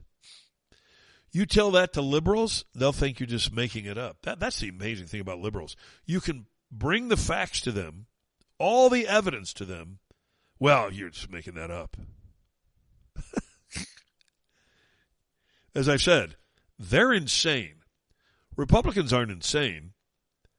They're just divided. They're splintered like never before. And we do have some insane people in our side of the government, that's for sure. Miranda Devine has been the top reporter on the Hunter Biden laptop story. And now yesterday we hear that James Baker, the corrupt lawyer from the FBI, who got booted from the FBI because of his Russia collusion hoax that he orchestrated, including lying to a FISA court, and then ends up with a plum job at Twitter as their chief counsel. Elon Musk takes over and didn't fire him the first day. That's Elon's first mistake, unless he was setting him up, which Elon Musk is pretty smart. So it's quite possible he was setting him up, knowing that he would try to hide documents. And that's exactly what happened. And Baker has now been fired. And Miranda Devine, walk us through what happened yesterday with that firing. So the FBI, we knew, had pre-bunked to the social media platforms our story. Before it came out, they told them to expect a pile of Russian disinformation, and Twitter was told by the FBI, we know from Yoel Roth, to expect that it would be in October and would probably refer to Hunter Biden. So we knew that there had to be something about that at Twitter, and yet there wasn't in the Twitter files. And it was pretty obvious who was suppressing that information, who was the person with the biggest motive. It was Twitter's top lawyer, James Baker, who, as you just said, had been the top lawyer at the FBI, the quarterback of the FBI Russia collusion scandal. And he had to leave the FBI because of that, and lo and behold, he shows up at Twitter 5 months before the 2020 election, and lo and behold, one little element did come out in the Twitter files Friday night. It was this one email that had the date and time removed from it, very peculiarly, but it was from James Baker, and it was weighing in on the decision on the morning of October 14, 2020, a few hours after our story came out, and there was James Baker weighing in on the side of censorship. No surprise. No surprise at all. And yet, you not hear anything from the Democrats on any of this. Their mum, their media people, they've pointed all of their hatred toward Elon Musk. Imagine this group of people that claims Republicans are hateful. The most hateful people that God's ever created are Democrats. They hate everything. They hate everybody. They hate themselves. Well, I would too if I were one of them. I would detest myself. I mean, Janelle King is a black female who has a podcast, and She has a great idea, I think, as to why Elon Musk is slowly releasing these documents. I think it makes sense. Let's hear her out. The reason why I think it's interesting that, Elon Musk is leaking this information slowly is because it's keeping it's particularly the left media, but also those who are a part of this, on their heels. They don't know what's going to come out next, how involved, how deep, and so they don't know what to say. And as long as they stay quiet, it begins to show exactly how deep this runs. Yes, it does. And that's brilliant if that's the case. They don't know what to say. They don't know what to do. So they hate him. Oh, Elon Musk, he is this, he is that. We hate him. Nobody knows why, but they hate him. Janelle King also makes a great point. Where's the outrage from Democrats? We all now have facts. This isn't anyone's opinion of what happened with Twitter about suppressing the Hunter Biden story, censoring conservative thought. It's all there. It's all there in the documents, the emails that were released, the tweets, which are virtual emails. It's all right there. And yet not one Democrat has voiced outrage over this. Not one Democrat has stood up and said, you know what? I don't care what party I'm with. Censorship in this country of free speech is abhorrent. And whoever's responsible should be held accountable in the courts and sent to jail. But they don't say that. Not one. You'd think one Democrat has some honor, but they don't. Not one of them has integrity. Not one of them has character. Honor is like a joke to them. It's a profane word to them. They don't have any honor. They don't care. They don't have to care. They know the media backs them up and carries their water for them and protects them, covers for them at every turn. They don't have the basic principles that some of their parents raised them with. They didn't all have rotten parents. They were all taught, or not all of them, but there were parents who taught them fair play, have character and integrity, call out cheating. But they don't. They don't even have to call it out. It's been called out for them. They can simply react to it and say, enough's enough, this has to stop. Now, you would think they would come to the conclusion that someday the script is going to flip. But they properly believe that it never will. I don't think it will either. In a rational world it would, but not in this world. They're not worried about the Republicans ever gaining power again. Once they got power, they put their stamp on it. They had a plan in place. We will rig every election we have to rig in order to remain in power. Somehow we let that House get away. That'll never happen again. We just had too many people quit. They won't have people quitting again. Ever. This is a doomed country unless there's a drastic, miraculous change. Doomed. And I mean beyond doomed. You think it looks gloomy outside right now? That's your country. The weather here in St. Louis, as you look out your window, foggy, rainy, that's the United States of America now. Amazing. Did you ever think it would come to this? I never did. Never. Never, ever, ever, ever, ever. And now they're coming after your kids. If you don't know that yet, listen to these people, Biden, Levine, and Karine Jean-Pierre, telling you that your kids will be targeted on this gender issue in school, which means 5-year-olds. Do you think states should have a right to ban gender-affirming health care? I don't think any state or anybody should have the right to do that. As a moral question and as a legal question. I just think it's wrong. As a pediatrician, when it comes to making sure kids are healthy and happy, I know how important care that affirms someone's true identity can be. Transgender youth should be allowed to be able to go to school freely, to be able to express themselves freely. What school has ever told a transgender or a gay person that you can't express yourself freely? What school has ever done that? In fact, schools bend over backwards not to do it. They're afraid they'll get sued.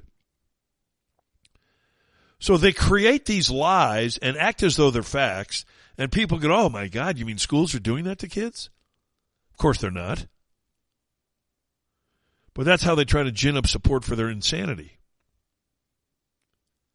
Gender affirming. There isn't one 5-year-old kid out there, one 10-year-old, probably one teenager, who sits there and goes, am I a girl? You know anybody who's ever had that question? Anybody's kid come home and say, gosh, I just don't know if I'm a girl or a guy. And if they did come home and ask that, it's because they were told that at school. But no child ever sits there and wonders, golly, am I a guy? I mean, give it a rest. And of course, when it comes to gender affirming care or whatever the hell they're talking about, that always takes a back seat to their number one cause, and that's racism. And Alec Baldwin, of all people, the erstwhile killer of a director on a film set, was the one who hosted that award deal last night for Harry and Meghan. And Alec Baldwin doesn't know a lot, he says, but he knows racism. I don't know enough genuinely about accusations of racism within the royal family to comment about that. I really don't. I only know that in my lifetime, I'm 64 years old, and in my lifetime what I've learned is racism is everywhere. Everywhere. It's everywhere. Racism is everywhere. Well, I'm in my house, and there's no racism here, so it's not everywhere. I think most people listening would say there's no racism in their house, so it's not everywhere. In fact, it's almost nowhere. As I've always said, there's tiny little pockets of racist people. Of course there are. There always will be, by the way. That will never end, never change. There are racist black people. There are racist Chinese people. There are racist American white people. There are racist people in every single category. But not very many. So this racism bullcrap will never end because they get mileage out of it. The sad part for me is that the black community continues to squalor in the stupidity that these people care about you. That's the dumbest idea I've ever heard anybody fall for. Any black person who thinks Democrats care about you, you're stupid. And you need to wake the F up. Because they are digging you with a knife in your back every day you live. And they don't care. They don't care. They want your vote and nothing else. And if you don't vote for them, you ain't black. Is that not the greatest insult to a black person? If you're a black man, black woman, and somebody says that to you, can you be insulted any more than that? You're told you're not black if you don't vote for them. That would anger, it seems to me, would anger even the most liberal black person. It would sure anger me. If somebody said to me, if you don't vote for Donald Trump, you ain't white, I'd say, why don't you go F yourself? Chuck Grassley, the senator from Iowa, and Ron Johnson have been working together on the corruption of these people and the Hunter Biden laptop story. And they noticed a letter, a strange letter that had found its way to the FBI, signed off on by Pelosi, Schumer, Schiff, Mark Warner. And here's what they did, or here's what they said in this letter to the FBI, trying to further suppress information. On July 13th, 2020, then Minority Leader Schumer, Senator Warner, Speaker Pelosi, Representative Schiff sent a letter with a classified attachment to the FBI to express a purported belief that Congress was the subject of a foreign disinformation campaign. The classified attachment to that letter included unclassified elements that attempted but failed to tie our work to Derek Carr's efforts. Those unclassified elements were then, you know what, in this town, leaked to the press to support a false campaign accusing us, 2 senators, of using Russian disinformation. It never ends with these people. It literally never ends. It's stunning, but it never ends. I don't know if you saw yesterday where one of their heroes, Michael Avenatti, if you recall, just a few short years ago, he was going to be the next president. He was the darling of the Democrats because he went after Donald Trump. Monday, he was sentenced to 14 additional years in prison. He's already serving a 5-year sentence. Now he got 14 more years and ordered to pay almost $11 million in restitution because he embezzled millions of dollars from 4 of his clients, including the whore Stormy Daniels. Now, his lawyer says the sentence was overly harsh and uncalled for, and that Avenatti described it in court as being off the charts. Oh, well, we're so glad that Avenatti weighed in.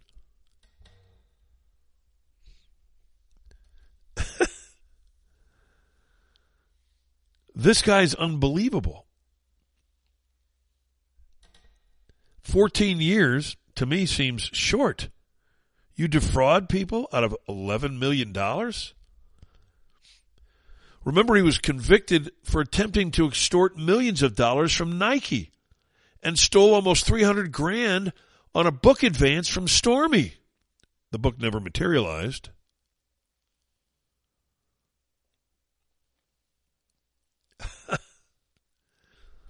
Remember, these were the media people who are so dangerous to this country who fell for Michael Avenatti's bullshit.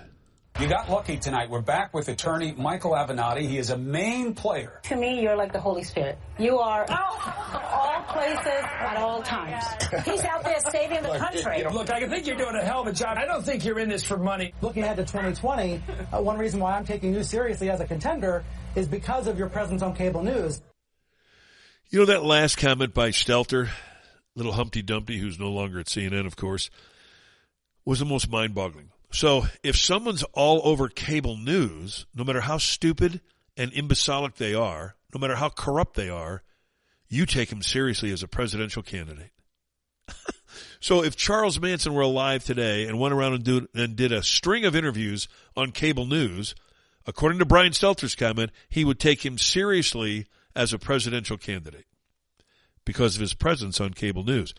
Anna Navarro called Avenatti the Holy Spirit.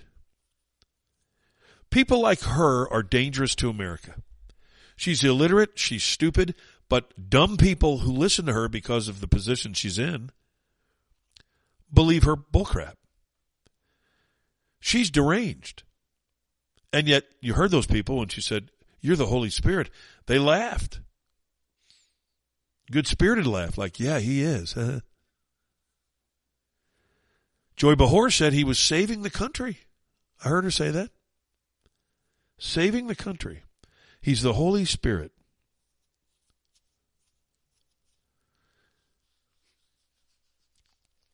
Only Jimmy Fallon, who's funny as hell, can take apart Pocahontas and Michael Avenatti in the same line last night on Gutfeld. Growing up in the backyard, we loved to play this game called Cowboys and Elizabeth Warrens. And,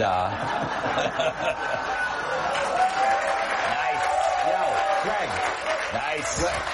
When in doubt, red meat it out. Exactly. You know stick with me, okay? Because there's a couple of things here. Okay. The fact that he was being touted by Stelter is my favorite thing in the world as a presidential contender. Yes. That's how boundless their desperation was to stop Trump, okay? Mm-hmm. History will show he never rode in the presidential limo, but he did make the license plate. Yes. Nice. I mean, these jokes write themselves. These liberals are so pathetically illiterate and stupid and corrupt. It's easy. I mentioned earlier the splintering of the Republican Party. Matt Gaetz is leading a group of 5 or 6 congressmen or women who don't want Kevin McCarthy who think they can block him from becoming the speaker and who are going to try to do it. And I just don't see the point of this. Matt Gaetz's contention is that Kevin McCarthy lacks leadership. Kevin McCarthy has failed the test of leadership time and again. I remember at the beginning of this Congress when I said it was untenable for Liz Cheney to be the conference chair. Yeah. Kevin McCarthy stood up and backed Liz Cheney and only came to the conclusion I was at many months later. I remember after January 6th when we needed to expose the lies and false narrative of the media and the left, Kevin McCarthy was circulating a censure motion against Donald Trump and saying on a sniveling phone call that Trump ought to resign. And then I remember when I verbally criticized Liz Cheney, Kevin McCarthy said that I was gaslighting violence. Even the last time we were in the majority, Kevin McCarthy was the majority leader. And when Jim Jordan and Ron DeSantis and Mark Meadows and I wanted subpoena power to expose the corrupt activities of the deep state, Kevin McCarthy sat silent as Paul Ryan blocked every subpoena request that we submitted. Paul Ryan has backed Kevin McCarthy. A lot of the establishment figures that I think took our party in the wrong direction seem to be enthusiastic about his speakership. But I'll tell you this, we have the votes to block him. And I think we ought to get to the business of picking someone that represents the conservative center of our caucus. Someone who will diffuse power from the speakership, empower the members, and get us to the fighting force that our country deserves. I agree with every word he says, but I don't know if it's a good way to go. Everything he says is accurate. I've always said that I think McCarthy's a sleazeball. And then when you hear that he was circulating a petition to censure Donald Trump, that's even better. Never had heard that before. But he's been effective in other areas. And my point is, we're coming up on a 2-year window. That's all you're going to have power for. Now, you may renew it, but it's only guaranteed for 2 years. So you better get to the business of helping the country, helping people propose ideas that get rid of inflation, even though they will always be vetoed by Biden, if indeed they actually went through the Senate, which they won't. But propose the ideas so that you can go on record. Here's what we planned. Here's what we tried to do. Here's how they blocked us. Investigate the corruption. Call out the criminals. Send criminal referrals to the Justice Department, which will go on unacted on until we get a Republican in there. But do that business and get it going. Any kind of this infighting will do damage to that. Newt Gingrich thinks McCarthy has earned it. With McCarthy's leadership, the House Republicans gained in 20 and they gained in 22, while the Senate Republicans have been losing for 3 straight elections. So McCarthy has earned being Speaker. He went out and campaigned. These guys didn't go out and campaign. He raised the money. They didn't raise the money. He created the commitment to America. They didn't. And these 5 or 6 guys who are out here being, frankly, throwing a temper tantrum really need to stop and ask themselves, you really want the Democrats with Fred Upton running the House? And I like Fred. He's a good friend. But he clearly is not somebody that any of these 5 or 6 hard right members would be comfortable with.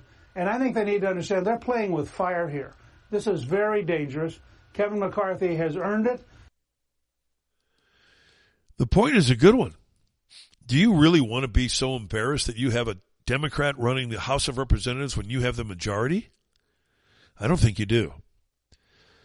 So just put some of the pettiness behind us. Let's get the issues accomplished and then get rid of McCarthy. But for now, he's saying and doing all the right things. I don't like his treasonous behavior toward Donald Trump. I don't like his spineless hypocrisy when it comes to Donald Trump. And the idea that Republicans wanted subpoenas to get behind the January 6th. And, of course, Paul Ryan would block every one of them. Paul Ryan's one of the most corrupt politicians that ever lived. And he is no way, not even resembling a Republican. Matt Gaetz is right every step of the way, and so is Newt Gingrich. You can both be right. There's a happy medium where you can take action against McCarthy later, but not now. If you do it now, it looks to the entire country like the Republicans can't get their act together. They're a bunch of fools. Why did we even vote for them? It's a 2-year window. Act on it. There's a Netflix special coming up about Prince Harry and Meghan Markle. And apparently in a lot of it, she's crying and she's oppressed and she's this and she's that, and that little candy-ass pussy Harry goes right along with it. And Piers Morgan has been following all things royal. Of course, he's from the United Kingdom. And he doesn't like Harry, and he detests Meghan Markle. And he is fed up with both of them and the way they've treated the royal family completely. They're using everything they can to cynically manipulate a narrative that they are these two downtrodden, oppressed people, utter victims, when in fact what they did was they quit royal duty, quit Britain, have gone to California, live in a big mansion, and spend their entire time trashing the royal family and the monarchy, which is the very institution where their titles come from that they ruthlessly exploit for hundreds of millions of dollars. Carpe diem, Piers Morgan. He's right.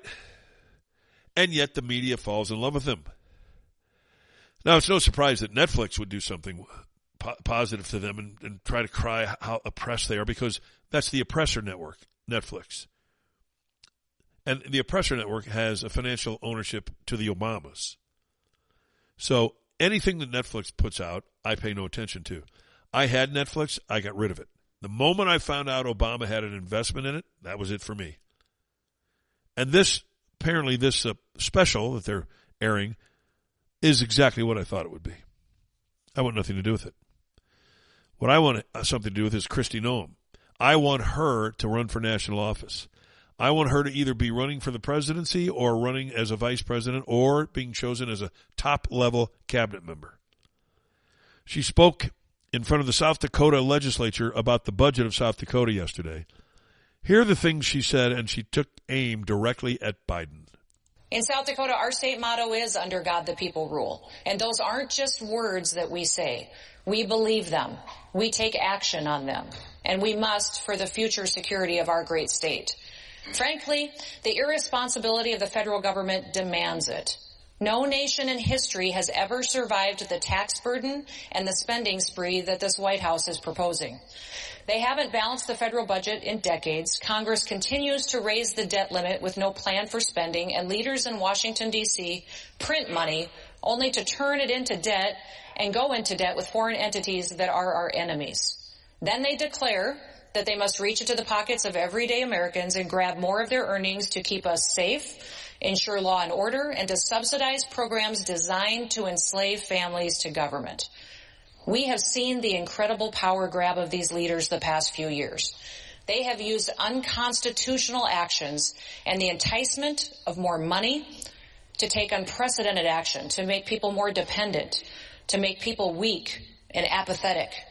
It is irresponsible and it is wrong. And people are apathetic and people are weak. They've succeeded. And people like Kristi Noem are going to start dwindling. There are going to be less and less of them. And as I've often said, our gravest danger is the media, and the media continues to proliferate all of these lies and all of this, not misinformation, all of these lies. Julian Assange, a couple of my heroes are Edward Snowden and Julian Assange. Both, of course, are fugitives from the United States, because both told the truth. Both exposed corruption. And Assange has his own view of the media in this country. It really is my opinion that the media in general are so bad. We have to question whether the world wouldn't be better off without them altogether. There's some very, very fine journalists, and we work with many of them, and some fine media organisations, but the vast majority are awful and are so distortive to how the world actually is, that the result is we see wars and we see corrupt governments continue on. One of the hopeful things that I've discovered is that nearly every war that has started in the past 50 years has been a result of media lies. The media could have stopped it if they had searched deep enough. If they hadn't reprinted government propaganda, they could have stopped it. reprinted government propaganda. That's exactly what Joseph Goebbels did in Germany. That's exactly what today's media does in the United States. When I say carry the water for the Democrats, they're reprinting and rebroadcasting the propaganda, the lies, the corruption that the Democrats feed them. They're too lazy to even look into it, if they even care, which is doubtful. They get handed a pack of lies. They put them on the air, put them in newspapers. They don't check them. They don't care whether they're accurate or not. They just do it. It's the most despicable industry in the country. Whores are respected more than people in media, and they should be. Media people are whores in their own right. Greg Gutfeld last night was spectacular in his assessment of the media, things that we've told you for years on this show. Tell our listeners what they already know deep down inside, Gutfeld. I'm going to tell you what you already know. Whatever the mainstream media backs runs screaming from it like you just saw Anna Navarro in a three-way mirror. And whatever they tell you, you know it isn't true. Take it with a grain of salt, like when I promised my interns a bonus. It's on them for believing me. And the next time the mainstream media tries to sell you something, like a charismatic lawyer fighting for the underdog, keep walking. Because unlike you, their memories are shorter than our president's. They think you're stupid and lazy. And boy, if that's not the pot calling the kettle a person of color. It's no wonder no one trusts them anymore. And that's why this Christmas, so many of them are getting a severance package along with a lump of coal. Carpe diem to Greg Gutfeld. Yeah, a lot of them are getting severance papers for Christmas. Most of that's coming at CNN, where the CEO there has now been forced to hire extra security because of all the firings. His name is Chris Licht, L-I-C-H-T. I don't know how to pronounce that. But he's been forced to hire extra security because of the wave of layoffs that he's authored over at CNN.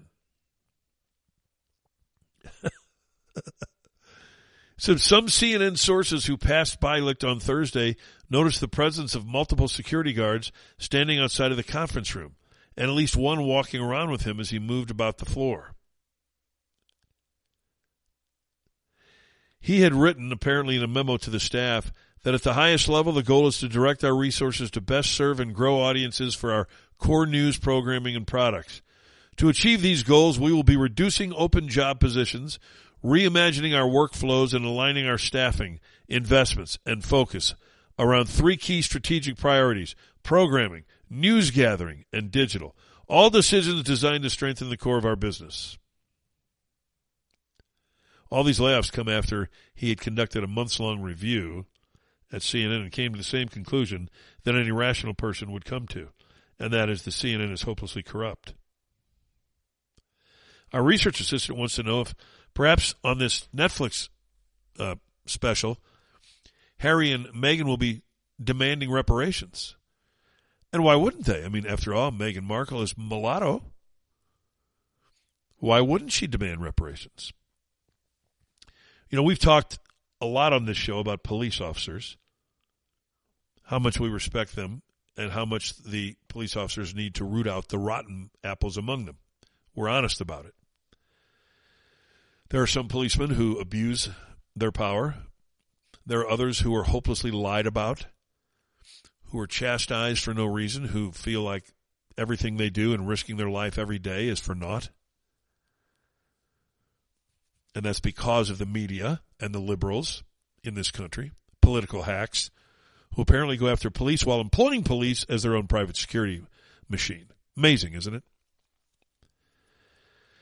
And any time you think of police at this time of year, for instance, at Christmas, and think of police men and women who are out guarding society to make you have a happy and Merry Christmas, thank one of them. I don't know if you saw Chief James Fry. He's the chief of the Moscow, Idaho Police Department. He's in charge of investigating the brutal murders of 4 college kids. 3 girls and a man. Here's what Colonel Fry had to say while choking back tears. I'm a dad with daughters, and that's tough. You know, we're human. We don't go to these and just turn it off. It affects us, but we have a job to do, and we're going to continue to do that job. We're going to continue to push forward. Carpe diem to Chief Fry. Imagine, he's a dad with daughters. He had to go see this crime scene. You don't think he wants to catch that rotten son of a bitch? He will catch him. It's just a matter of when. But think about that the next time you see a police officer, that's what they are faced with all the time. We forget about how that affects people. First responders like firemen who respond to a tragedy, car accident, for instance. See people dismembered, plane crashes.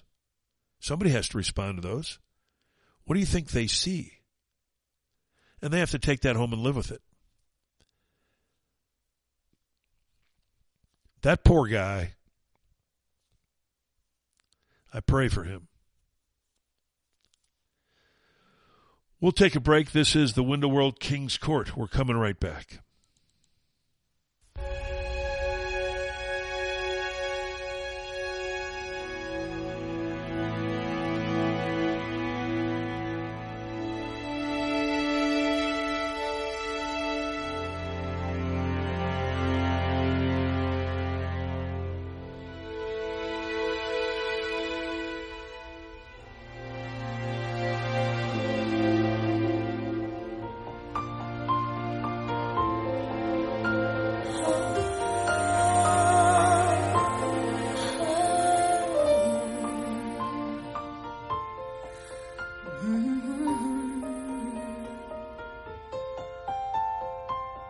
Where are you, Christmas?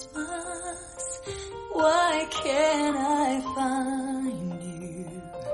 Why have you gone away?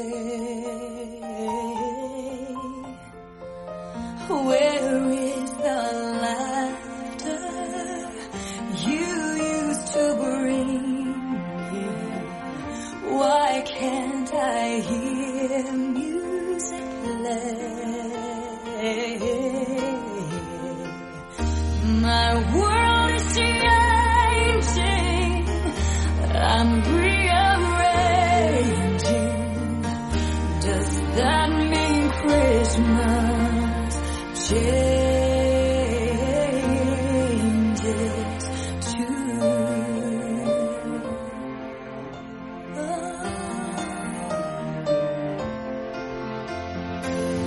Where are you, Christmas? Do you remember the one you used to know?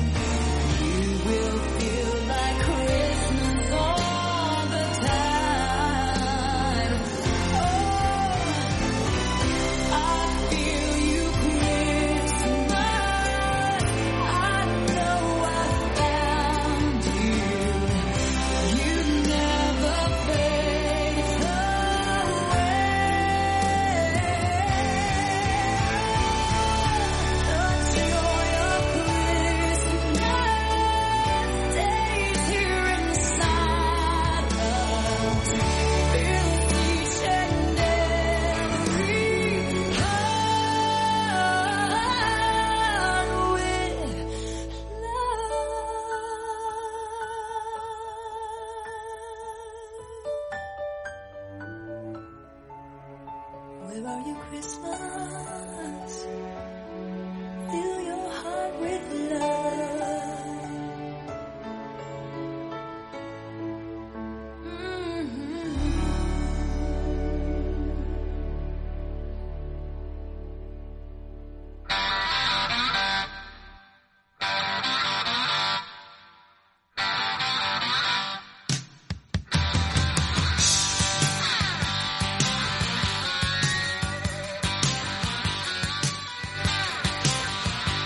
We welcome you back in. Kevin Slaten with you on this rainy Wednesday morning, Pearl Harbor Day. If you see a service member, please thank them for their service today. And remember the folks and the families whose loved ones died on Pearl Harbor 81 years ago today. Amazing, isn't it? 81 years ago today, a lifetime ago. Don't forget also that it's open enrollment right now with your health insurance. Started out in November, and it goes until January 15th. Good time to call Jordan Krugman, our health insurance guy, thehealthinsuranceguy.net. You can call him at 314-602-4055, 602-4055. Explore all the options that you might not even be aware of. Jordan will have them for you. He's a broker, by the way. He doesn't represent just one insurance company. And he never charges you any broker fees. He'll design a health insurance plan specifically for your needs according to your budget. Can't get any better than that. You might think you have a great insurance plan, and maybe you do, but why not get that elusive thing I call peace of mind? Call Jordan Krugman, find out if you have the best health insurance plan. If you don't, he can provide it for you. If you do, he'll congratulate you. And it doesn't matter if it's an individual, a family, small business. He can help anybody.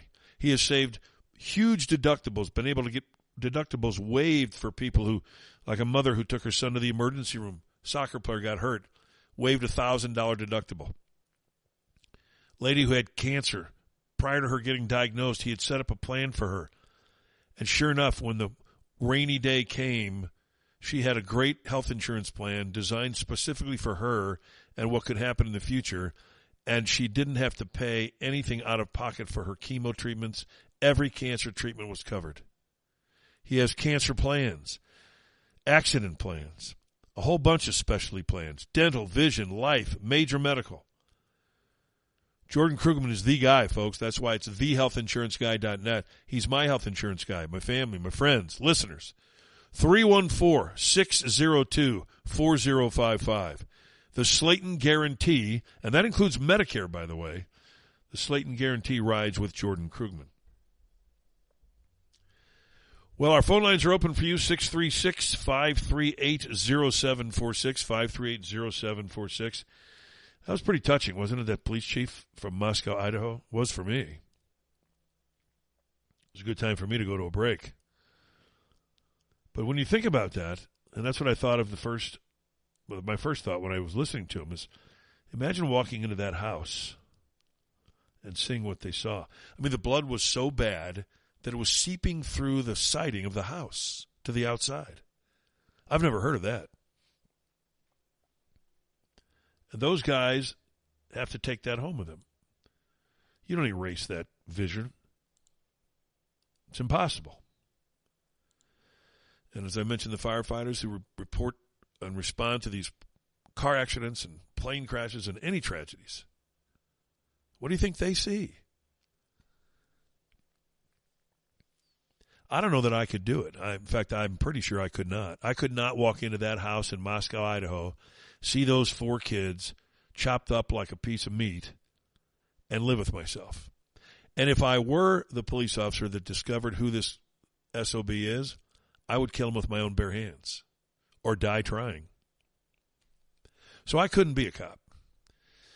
If I had to stand in Ferguson as a police officer and have them come right into my face and spit at me, those peaceful protesters, you know, I would have choked them to death.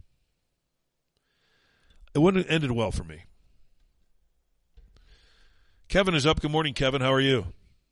I'm good today, Kevin. How are you? I'm doing great. It's Christmas, as I always say. It's Christmas. I remind myself of that every time I think of a politician. It's Christmas. Yeah. I sent you a meme that says, I'm going to forget it now about politicians getting elected. I can't remember it now, darn it.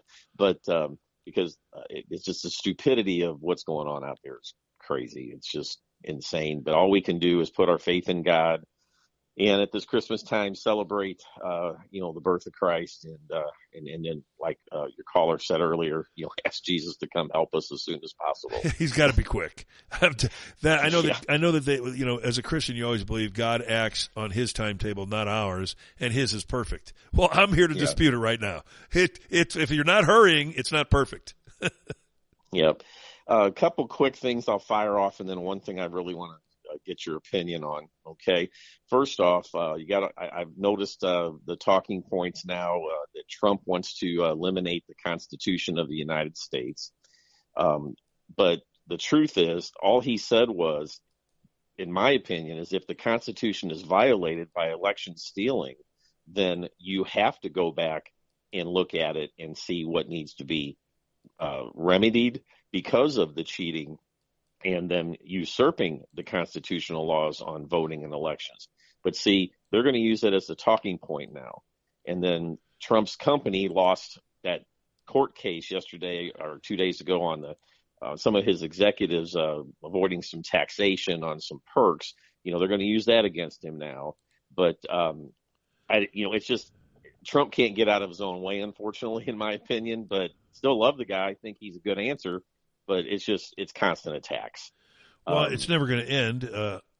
Alina Habba told him, as I repeat it all the time, if you want it to stop, don't run for office, because it won't stop as long as he's running and he's a candidate. And they're lies. They're not just attacks. They're lies. The ruling against Weisberger, who was an executive at the Trump Corporation, who had admitted that he's the one responsible for his taxes and his accounting firm.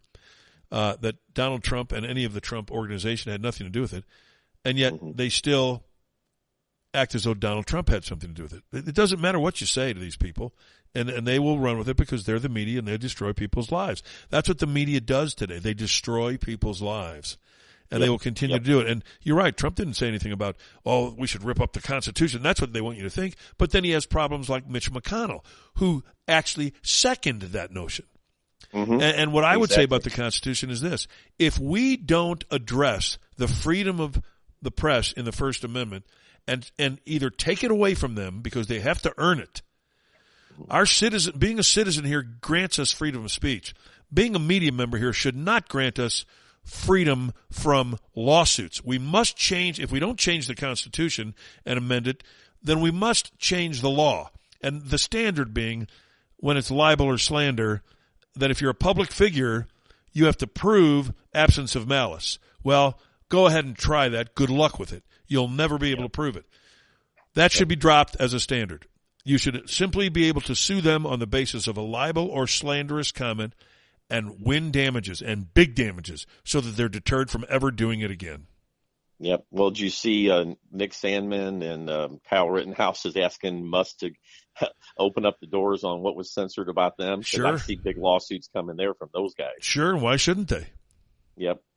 And speaking of Musk, did you see that some janitors went on strike against him at Twitter headquarters, so he fired them? Good for him. That's what you do. Hey, go take your mop and your broom somewhere else, you loser. Not the janitors are losers. I didn't mean that. I meant these people are losers. And of course, they're saying now he's against unions, because he did that. Of so. course. He's against something. He's against something every day. He's getting the Donald Trump treatment. Yep. Exactly. Imagine if he ran for office. Well, that's what the media is telling you.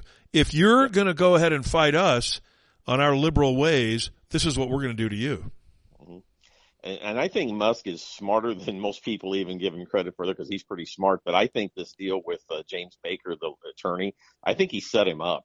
I do too. I think he did it on purpose. He knows he wanted to get rid of him. He knew he had to find a reason to get rid of him. Otherwise, they would come after him on that one, even heavier. So he set him up. I think it was classic. Well, he knew that the lowlife would take the bait, and sure enough, he did.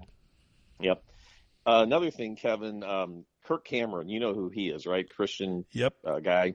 And he's written a book on family and morals and things. And his publicist has contacted 50 public libraries across the country asking for them to let Kirk come in and do story hour at their library. All 50 of them have denied him and said it didn't meet the criteria for storybook hour at their library. 50 big libraries. But yet a drag queen story hour would be allowed tomorrow. Sure it would. And it probably shouldn't surprise us that they turned Kirk Cameron down. Yeah, that's the insanity of this world we're in. The last thing I want to touch on, it's sports related and near and dear to your heart. And so this year I did start watching the NFL a little bit again. I mean, I still like to watch my sports, and I tell my wife when we watch it, just pray that nothing political comes up here. Just pray for it. Let's just watch some games, You're really asking a lot now. Yeah, and I'm putting up with the Inspire change on the back of Brady's helmet or the thing in the end zone or whatever. Okay, I'll put up with it. All right, just trying to watch some sports a little bit. All right, and so did you see on Thanksgiving Day? Get to the end of my what I'm trying to get at here. But did you see on Thanksgiving Day the Dallas football game? Tell me what it was. I'm not sure what you're referencing. Well, in the game, Dallas scored a touchdown. And 3 of the players hopped into the Salvation Army kettle, and the players standing outside, they acted like they were playing whack-a-mole. I was rolling on the floor laughing. I did see that, and it was funny.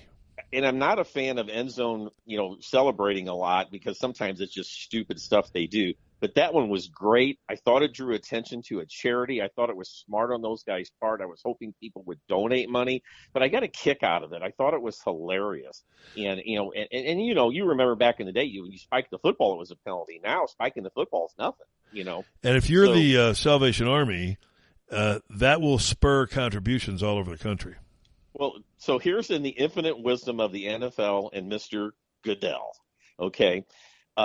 Those players have now been fined for that celebration.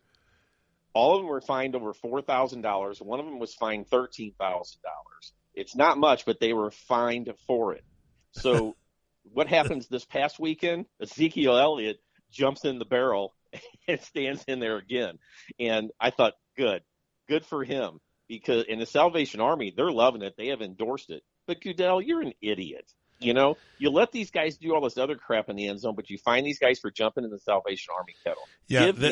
An entire defensive team, if they intercept the pass or recover a fumble, will run down to the end zone and act as if they're taking some sort of a picture of the whole team. And that's not excessive celebration, but jumping into the kettle, the Salvation Army kettle is. Roger Goodell is a batshit creep. That's what he is. He's nothing more, nothing less. He is the ultimate nerd who fell into a pile of money. That's all he is. Yep. And he's so gutless. I mean, I've never seen a white guy bend over so far backwards that he's going to break his back to try to tell people, oh, I have nothing against black people. I love them. I mean, why do you need to make that statement? Shouldn't your actions tell us that? Why do you have to continually do this? Yeah. It's just crazy when I saw that. I'm calling out Goodell right here on your show. The money you took from these players, you better donate it to the Salvation Army. Count on that never happening. But you're exactly right. That's where it should go. And you should, if you want to fine somebody for something, give them the option to donate it. Tell them, okay, I'm going to fine you, or you can donate it to whatever charity you choose. Mm-hmm. Yep. That's where it should go. The NFL and the NHL are both really, really playing on me right now. It's tough for me. I can't stand Bettman. This thing now with Goodell, they're really trying me, but it's like, please, guys, get rid of these guys and let us get back to watching sports without an issue. There isn't a commissioner that's worth a damn in sports today. Yeah. It's just horrible. Just go through the major sports. It's terrible. And I don't know if you saw it this morning. I'll end with this. Did you see Aaron Judge did agree to a contract now? Apparently. I mean, I never believe these things until they're absolutely finished, but God only knows, right? He's staying with the Yankees is what was announced this morning. Yeah. And that comes, of course, in light of all of the reports that he was going to the Giants. Yep. Exactly. And so you never can believe what they're saying out there. But on the Cardinals side, I'm just praying for a catcher. I'm praying for a shortstop, but maybe you'll give us your opinion soon on that. But I'm just hoping that, the Cardinals can get it right on that, and we can, get to watching some baseball in the spring. But boy, this pro sports is really, really trying me right now. And Goodell, I'm calling you out. You better donate the money. Kevin, have a blessed day. Prayers for you as always. Great show as always. Thank you for getting my blood pressure up every morning. I appreciate it. We do our damnedest. And then after your show's over, I got to go take a deep breath. But, all right. God love you, brother. Keep at it. And as we all want to say, Merry Christmas. Merry Christmas, Kevin. Thank you. Take care, brother. Bye. You bet. You too. Well, as far as what the Cardinals are doing, we're going to get into that on tomorrow's show with Brian Boehringer. So Bo will join us, and we'll talk about the free agency. It looks like the Cardinals are trying to zero in on a catcher by the name of Sean Murphy, who is the catcher for the Oakland A's, a guy that hit .250, but did have 37 doubles and 18 home runs and 66 runs batted in. So, I guess he's worth pursuing. Most of us would like to see Contreras come here from the Cubs, but I don't know if that's going to happen. Contreras, Murphy is 27 years old, by the way. Contreras is 30. He's a little bit older. And last year he had 23 doubles, 22 home runs, 55 RBIs, and hit .243. So their offensive stats are about the same. I don't know enough about Murphy to know what kind of a defensive catcher he is, but we'll get that from Bo tomorrow. All right, that's going to wrap us up here. But we're back fighting the good fight again for you tomorrow morning, 7 o'clock, right here on the Window World Kings Court on KevinSlatenShow.com. Don't forget, we're on Spotify, Apple, Amazon, Google, and Anchor. In any place that you find podcasts, you'll find us. Love you, Mom. Love you, Dad. So long, everyone.